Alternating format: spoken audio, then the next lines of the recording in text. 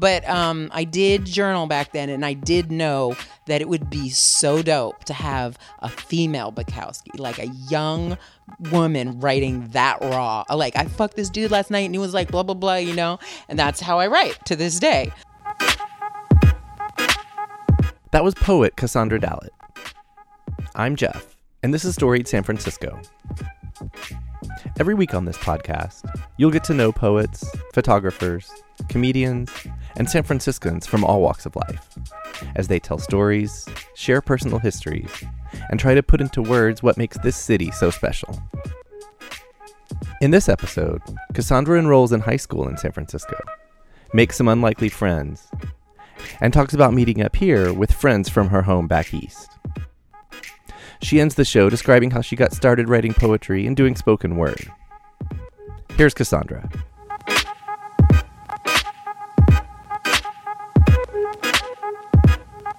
So I started Galileo High right when I got there. So Galileo at that time was called Hatchet High. It's now a really good school. It was a really fucking terrible school in the early 80s. Fucking horrible. There was probably 3 white kids and I was one of them. But I was walking through the hallway. Everybody would just stare and laugh and whatever. Big ass bald head. Totally lost. I literally came out of the country, like the backwoods too.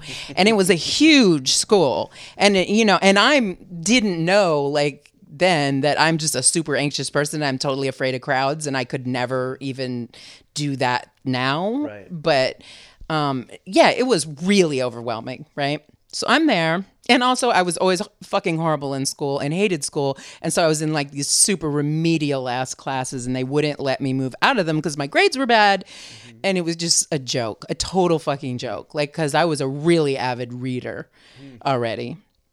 And I was in class, I was always in classes with people that could not really even read. And the math class was down in the basement somewhere. Was class also just kind of theater? Like it was just kids fucking off? Or? There was definitely cocaine and weed in the classrooms. There was some things happening. There was a lot of hilarity. But yeah, it was a definite culture shock. But the cool thing is I was walking along and this pretty Chinese girl with all black on and totally ripped pantyhose layered on top and all this black eyeliner is like, hey, what's up?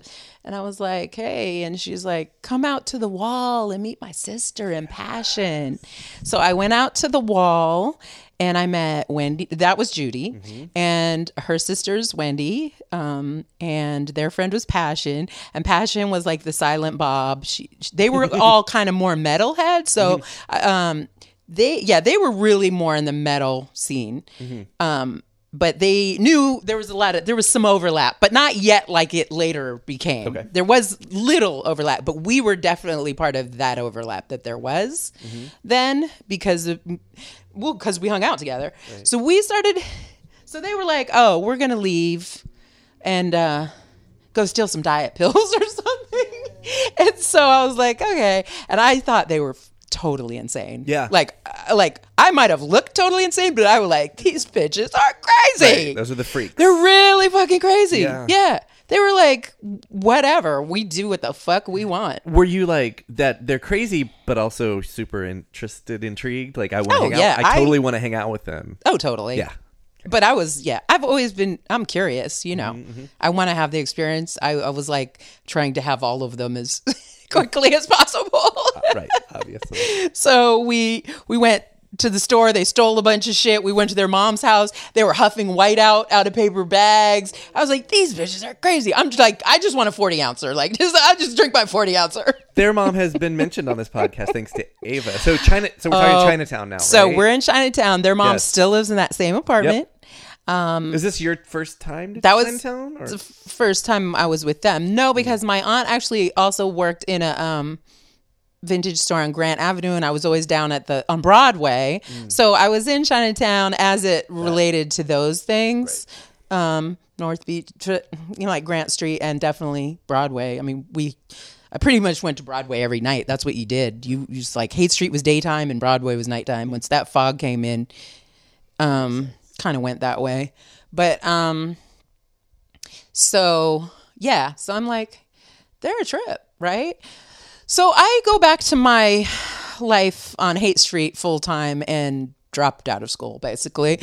And they dropped out of school too, but we didn't really know that because we weren't in contact. And then that summer, I was coming down Haight Street and like these crazy ass girls flying down the middle of Haight Street, down the big hill, Divisadero and stuff on a skateboard. And that was Wendy. And we're like, hey, what's up? Like, I know you from Cal. Oh, no. Wait, the missing piece. So I'm hanging out with a lot of skinheads now. And there used to be this crazy chick, Drew, Christoph and Drew. Drew was a punk rocker, huge mohawk, and her dude was a skinhead, and she was known for like biting people's nose off and shit like that. Like she was scrappy as fuck. Yeah. And she had once been paid $60 to beat me up for sleeping with somebody else's boyfriend. But I had slept with her boyfriend too, and she was too scared because I was so big, right? So I could bluff, but she would have fucking murdered me, like no question about it. Yeah. She was a street fighter. I was from Vermont. I just was really lucky to be quiet, look kind of mean, and be really big. Mm-hmm. And so Drew and some other skinhead chicks, I go to school. I was so drunk. I didn't go out with them one night because I was so fucking sick from the night before. I made it home with no shoes, blood all over me. And yeah, it was really bad.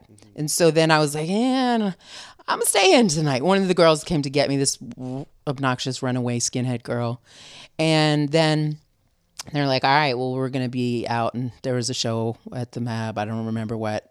And when I went back to school on Monday, Wendy and Judy were like, hey, we got jumped on Friday night or Saturday night. We got jumped by these skinhead chicks. One of them's name is Drew. And I was like, oh, boo. Like, I was literally supposed to be with them. Mm-hmm. And I'm just like, that is so trash. Like, these are kind of my friends. And so that was the beginning of the end of the skinhead affiliation, right? Because it was really all driven about the huge crush on Bags. Mm-hmm. Which meant I slept with all the rest of them mostly, but him too. Yeah. So that was kind of the beginning of the end of that. And then after, when we met in the summer, we really started hanging out. And then we were like, my house was right there. And so they lived with me essentially. Like I had this little tiny bedroom and it would be like 6, 7, 8 people sleeping in there every night. Yeah. And so some of the Boston people I knew had come out. So Mike's brother, Clam, I knew in Boston. Mm-hmm. And then I knew him when he came out here. And Nathan's brother, Wendy's husband, Nathan, his brother, Jason, it was Mike McGlinchey, Clammy, and Jason. Jason was later in Celebrity Skins. Now he's touring with Red Cross. Mm-hmm. They came out here. And so I always had this weird, that crossover of all these East Coast people that I knew. Right. Sorry, just quickly for my own, or maybe whatever. Yeah. Earlier when you were still talking about Vermont and your time out there, you but a couple times you mentioned the city. Did you mean Boston? Yes. Okay, so you just kind of... Yeah. My dad came from New York and Connecticut mostly, and my mom came from Boston, and my dad and I used to drive to Boston all the time because he was always looking up ex-girlfriends. Once my mom left him, he went through his whole repertoire of like everybody he fucking ever dated before her. Right.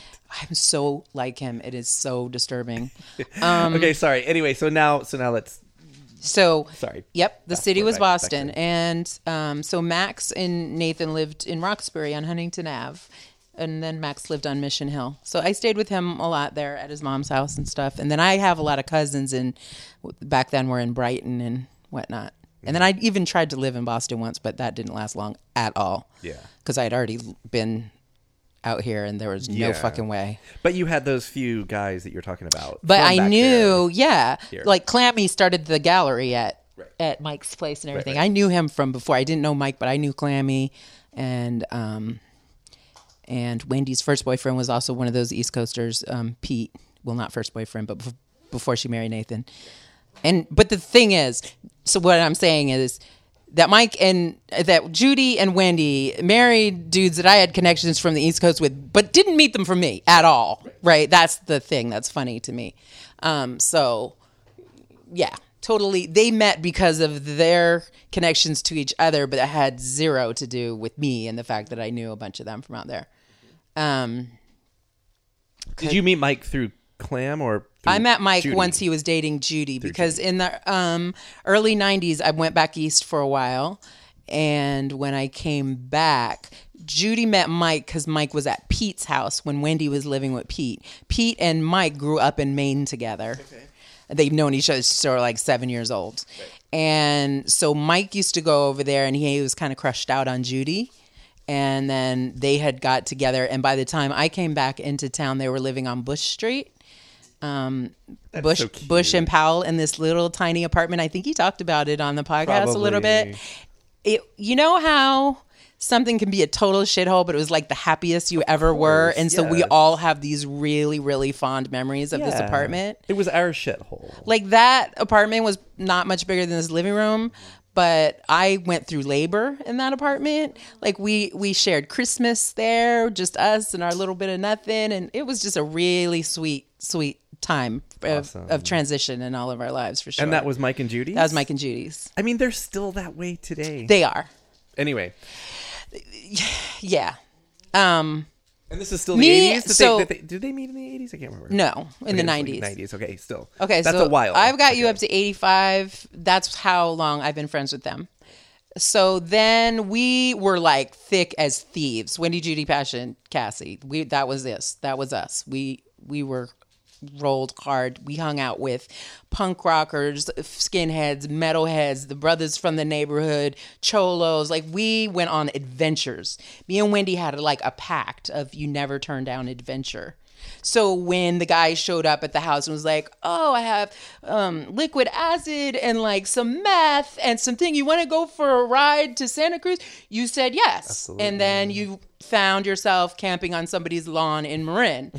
But yeah, we that was our thing. And Wendy has always been really good at like getting older guys to give us all their drugs and money. Mm-hmm. So we, it worked for us. So we rolled like that for years. And then like, shit started getting real. We went to Alamo Park. This is good. The high school I graduated from is Alamo Park, which is, the most famous view of San Francisco with the painted ladies, Alamo Square. Mm-hmm. So there's a continuation school. It's still there. It's called Ida B. Wells now. Yeah. But it was a continuation school run by a black woman named Yvonne Scarlett Golden, who was like a Black Panther, super radical, super fucking active, knew everybody. And she had like Angela Davis stop by to talk to us, and Nelson Mandela's daughter, Carlos Santana, Ron Dellums, Willie Brown, like everybody came to our school because they were friends with her, and we were all complete fuck ups. We didn't give a shit about anything, but anyhow, so our other friend Susie discovered that you could go up there and enroll yourself and tell them that you had a job. So you just had to go in the morning, go to a couple classes, eat free lunch, and leave. Right. So we all marched up there and signed ourselves up and told them that. And then so we used to meet up at Alamo. But usually what actually happened is that everybody would be at my house already, hungover. I would get up and go to school. And then I would come back and wake them up after school. Oh my God. That was more. Yeah. They missed that free lunch. No, we did eat a lot of those free lunches. And the funny thing is I am still really good friends with Andre Griffin, whose mom was Miss Jeffries, who was our lunch lady. And she was the meanest lunch lady. Oh, yeah. We were terrified of her. She seemed like she hated us white students, right? Mm-hmm. And white and Asian. Back then, it was us. And then, rest in peace, John Hatley was with us, a very cool white boy from Richmond district. Mm-hmm. And later on, Josh Hankey, who ended up being a punk rock, like with a million things, but was really quite nerdy back when he hung with us. Mm-hmm. I think we influenced a lot of people in the bad direction. But fun. Mm-hmm. But anyways, yeah. So my house was cool to drink and smoke at and do whatever at. So it was kind of that. And it was right down the hill from school. So that worked out. And were Wendy and Judy and Passion going to the school too? Yeah. Okay. Well, we all enrolled, and then for like 4 years, we started school every year and they all dropped out and I kept going. So I kept going because I kind of liked all them brothers up there and everything. It was the 80s. It was the crack era. It was kind of fly and they liked me. So I kind of, by this time my hair's growing out a little bit. I got some bleach blonde going. I'm kind of like feeling my hip hop side a little bit more. Was this early hip hop? Yes. Already? So I fell in love with hip hop because my boyfriend Max from Boston gave me that Grandmaster Flash and the Furious 5 tape in 1982. Ooh. And I was in Vermont in the like snow, walking a mile uphill with my boombox playing some Grandmaster Flash and the Furious 5. So hip hop was always a part of my thing. I was always really into that, but you know, it was. And what was fun is that Wendy and Judy and Passion grew up going to Ben Franklin and Fillmore and then going to Gal and had always gone to these largely black schools and were totally into that music as well as they were their metal and everything else too. So when like the Beastie Boys came out and they were us, they were punk rock kids that were into hip hop, it was a wrap. We were at those shows on stage with them. Like they asked us to party with them after. That was our shit. Like we would go to these metal parties and just play fucking rap and just get on those metalhead guys' nerves, you know? And we're also our other, like, I think Bad Brains and Beastie Boys were like two main go-tos that we all super agreed on and loved. And we did get to the Bad Brains show in 87 at the farm and we were right there on stage with them too. Nice. And it was a pinnacle. It was pretty awesome because we were trying to see them for a really long time. Yeah. We also saw like Butthole Surfers there, a million reggae shows there. The Farm has a whole documentary about it. The Farm was a lot of fucking fun, but we used to go to all the things. All those reggae shows were fantastic. It'd be a whole day. It'd be like a festival in a building. Well, there's another guy that wrote a book a while back. It was mostly about being strung out and stuff, but he's a good writer. I forget his name, but this is a cute story. He was a kid, he's younger than us. He was a hippie kid who was going to clown school in the basement of the farm, and he lived there by himself during all those shows and just used to wander up and hang out. Like, damn, I thought my childhood was off. It was such a good story, though. Yeah. I've been to, there was a school there that a boyfriend of mine's daughter was going to for a while at some point. There's been all kinds of things at the farm. Yeah. People don't know about the farm. They should. Yeah. The scene at the farm, the outside scene in that park was fucking crazy. Like there was gang wars there. We would be out there because we spent a lot of time outside shows. We were really poor and we stole everything, all our food and alcohol and stuff we just stole. Right. And so like we were, we hustled our way around. So I always had that thing with the brothers. So I would always find a security guard and like kind of schmooze them to get us into shows and stuff like that. And I had a regular guy at the farm that I could usually get him to look the other way while we snuck in for shows. Cool. But there used to be some crazy shit going on in that park out there. It was like a meeting place of a lot of cultures. It would be like cholos and skinheads fighting, like gang fighting say, like, and even shit. Geographically, it's where a lot of neighborhoods meet. Yeah.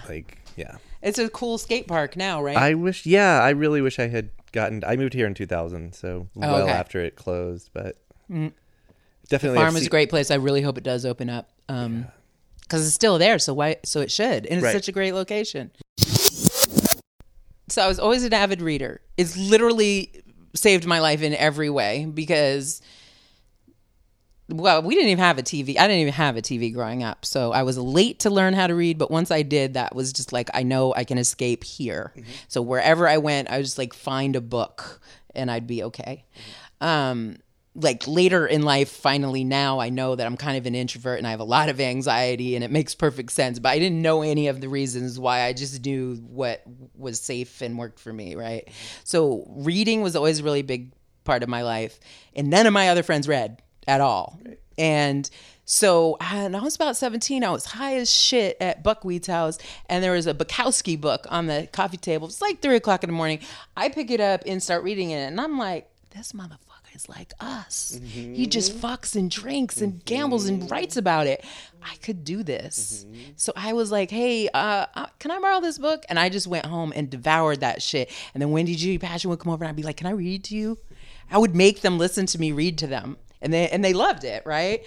Which was when I realized that I like to read out loud. But I didn't do anything with it. Right. Didn't have any kind of education at all. Can't to this day write an essay. Don't know grammar. But always wanted to be a writer after that point. And I journaled like crazy. But in a huge fight with Andre, I burned all the journals. And it's so fucking sad. But I did journal back then. And I did know that it would be so dope to have a female Bukowski, like a young woman writing that raw. Like, I fucked this dude last night and he was like, blah, blah, blah, you know? And that's how I write to this day. But I didn't start writing until early 90s. I went to jail. I moved back east. I came back. I got pregnant. I started raising a kid. I moved to Oakland in 95. I lived in Richmond, Iron Triangle for 5 years in housing. I moved back to Oakland, and I've been in Oakland ever since. So at this point in life, I've lived in Oakland more than anywhere else. Okay.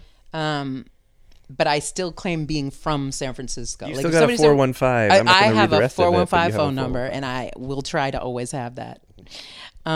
Exactly. Because it's like, I'm from Fillmore.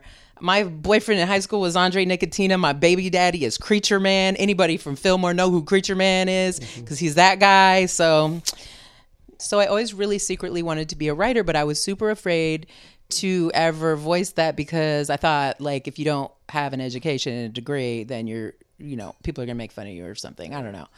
I was always really insecure. And then I went to nursing school. I did graduate that, but otherwise I just basically enrolled in college, dropped out throughout life. Always trying to just like work and keep a roof over my head. So in my 30s, I now have a son. I'm a single mom.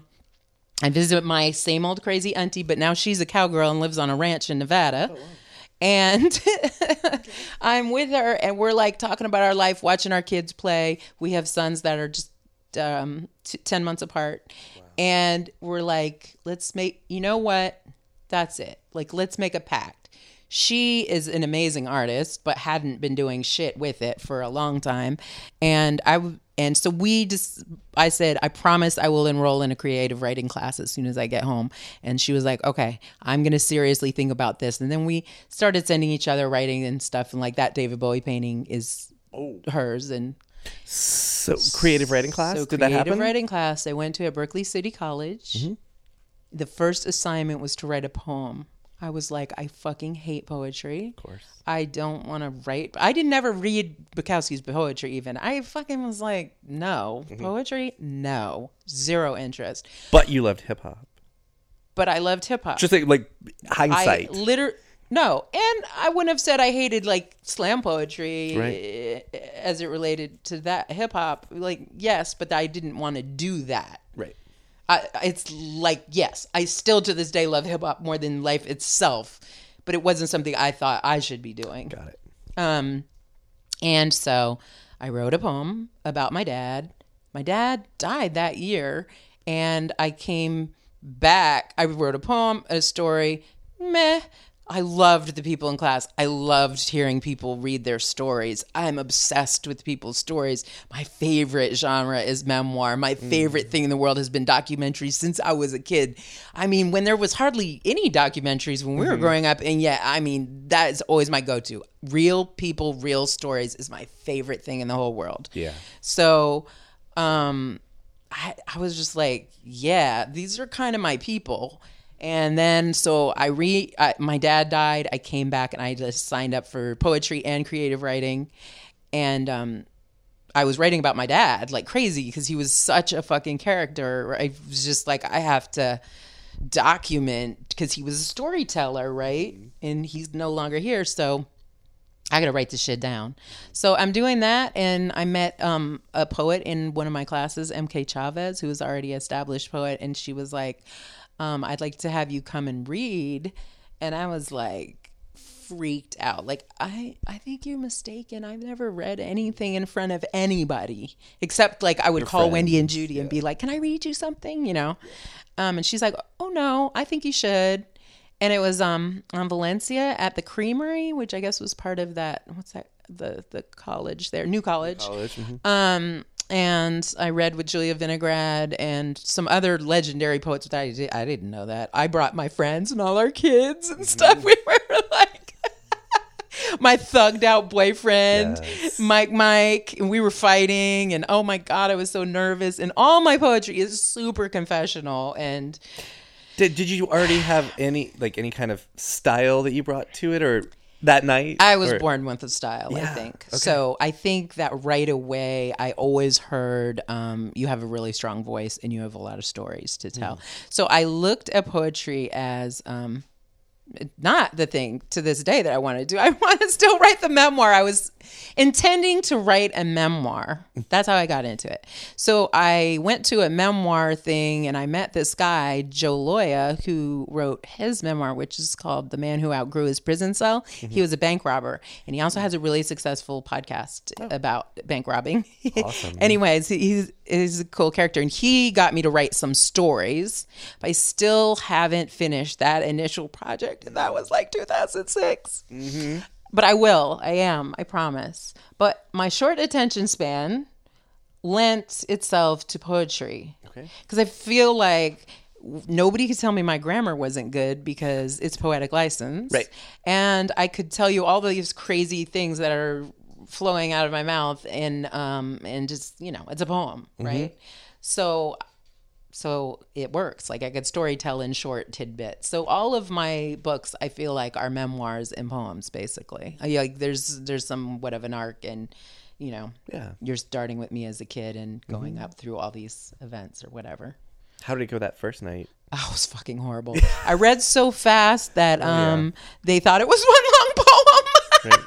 Right. But of course, my friends were supportive, and I guess I was hooked after Did that. you like it? Like, forget how it went. Well, but it was did you like so, it? I must tell people like, hey, we did a lot of shit for adrenaline, or getting high and drunk and whatever, and shoplifting and all that fucking shit. This is my thing now. Like, I'm fucking terrified to get in front of people and read, but that's like a whole high in itself, right? And then afterwards, when people like you and are interested, oh, you're totally hooked. Like, I was super hooked. I started hosting writing workshops at my house. I have like a monthly workshop, and I'll have different writers facilitate it.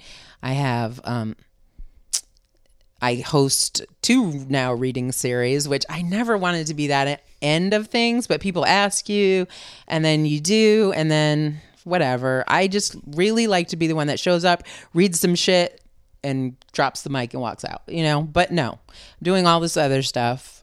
I somewhere along the line, in my early poetry, I had the Mike, the thugged out boyfriend, and I could have never invited all these crazy poets in my house and stuff. It wouldn't have vibed. But when we broke up and it was a horrible breakup, and I was always well, the thing that I'm good at in life is cooking for people and making people comfortable and having a house full of people like my dad always did, and looking out for people and just nurturing. And so I started bringing that together with my writing life a little bit, and really opening up my home to these workshops. And sometimes we have readings in the backyard, and I have birthday parties for other writers. And then I host a couple reading series. Now I have two at the Legionnaire, which is a great bar on Telegraph in Oakland. It's fun because you read with so many people and you kind of fall in love with certain people. I'm a terrible listener. So when I read with somebody that really catches my attention, I'm just smitten. And then now I get to be oh, will you read on my thing, or will you come on my podcast? So, I started doing all these other things, which has taken me more away from the writing side, but keeps me having this whole community of crazy, awesome people of all ages, ethnicity. My writing life is so interesting. Where can people find you if you want them to find I you? have a website, CassandraDallet.me. And there are links on there to the podcast, to YouTube. I have hell of videos of me reading poetry on YouTube. There are links to buy any of my books, and there are links to the podcast, which is the Badass Bookworm on any platform, Badass Bookworm Podcast. And that's just me chatting with other writers about writing things in life and politics and all kinds of shit. It's super fun. That was Cassandra Dallett. Check back next week when we'll hear from veteran corner store owner Sam Malik. Music for Storied San Francisco is by Otis McDonald. Film photography is by Michelle Kilfeather. And the show is produced and hosted by me, Jeff Hunt. Please help support what we do by going to the store page on our website and choosing from several different pledge levels. The site is storiedsf.com. You can follow us on Twitter and Instagram or subscribe to our YouTube channel. If you're listening on Apple Podcasts, please rate and review the show. And if you have any feedback for us, our email is storiedsf@gmail.com. Thanks for listening.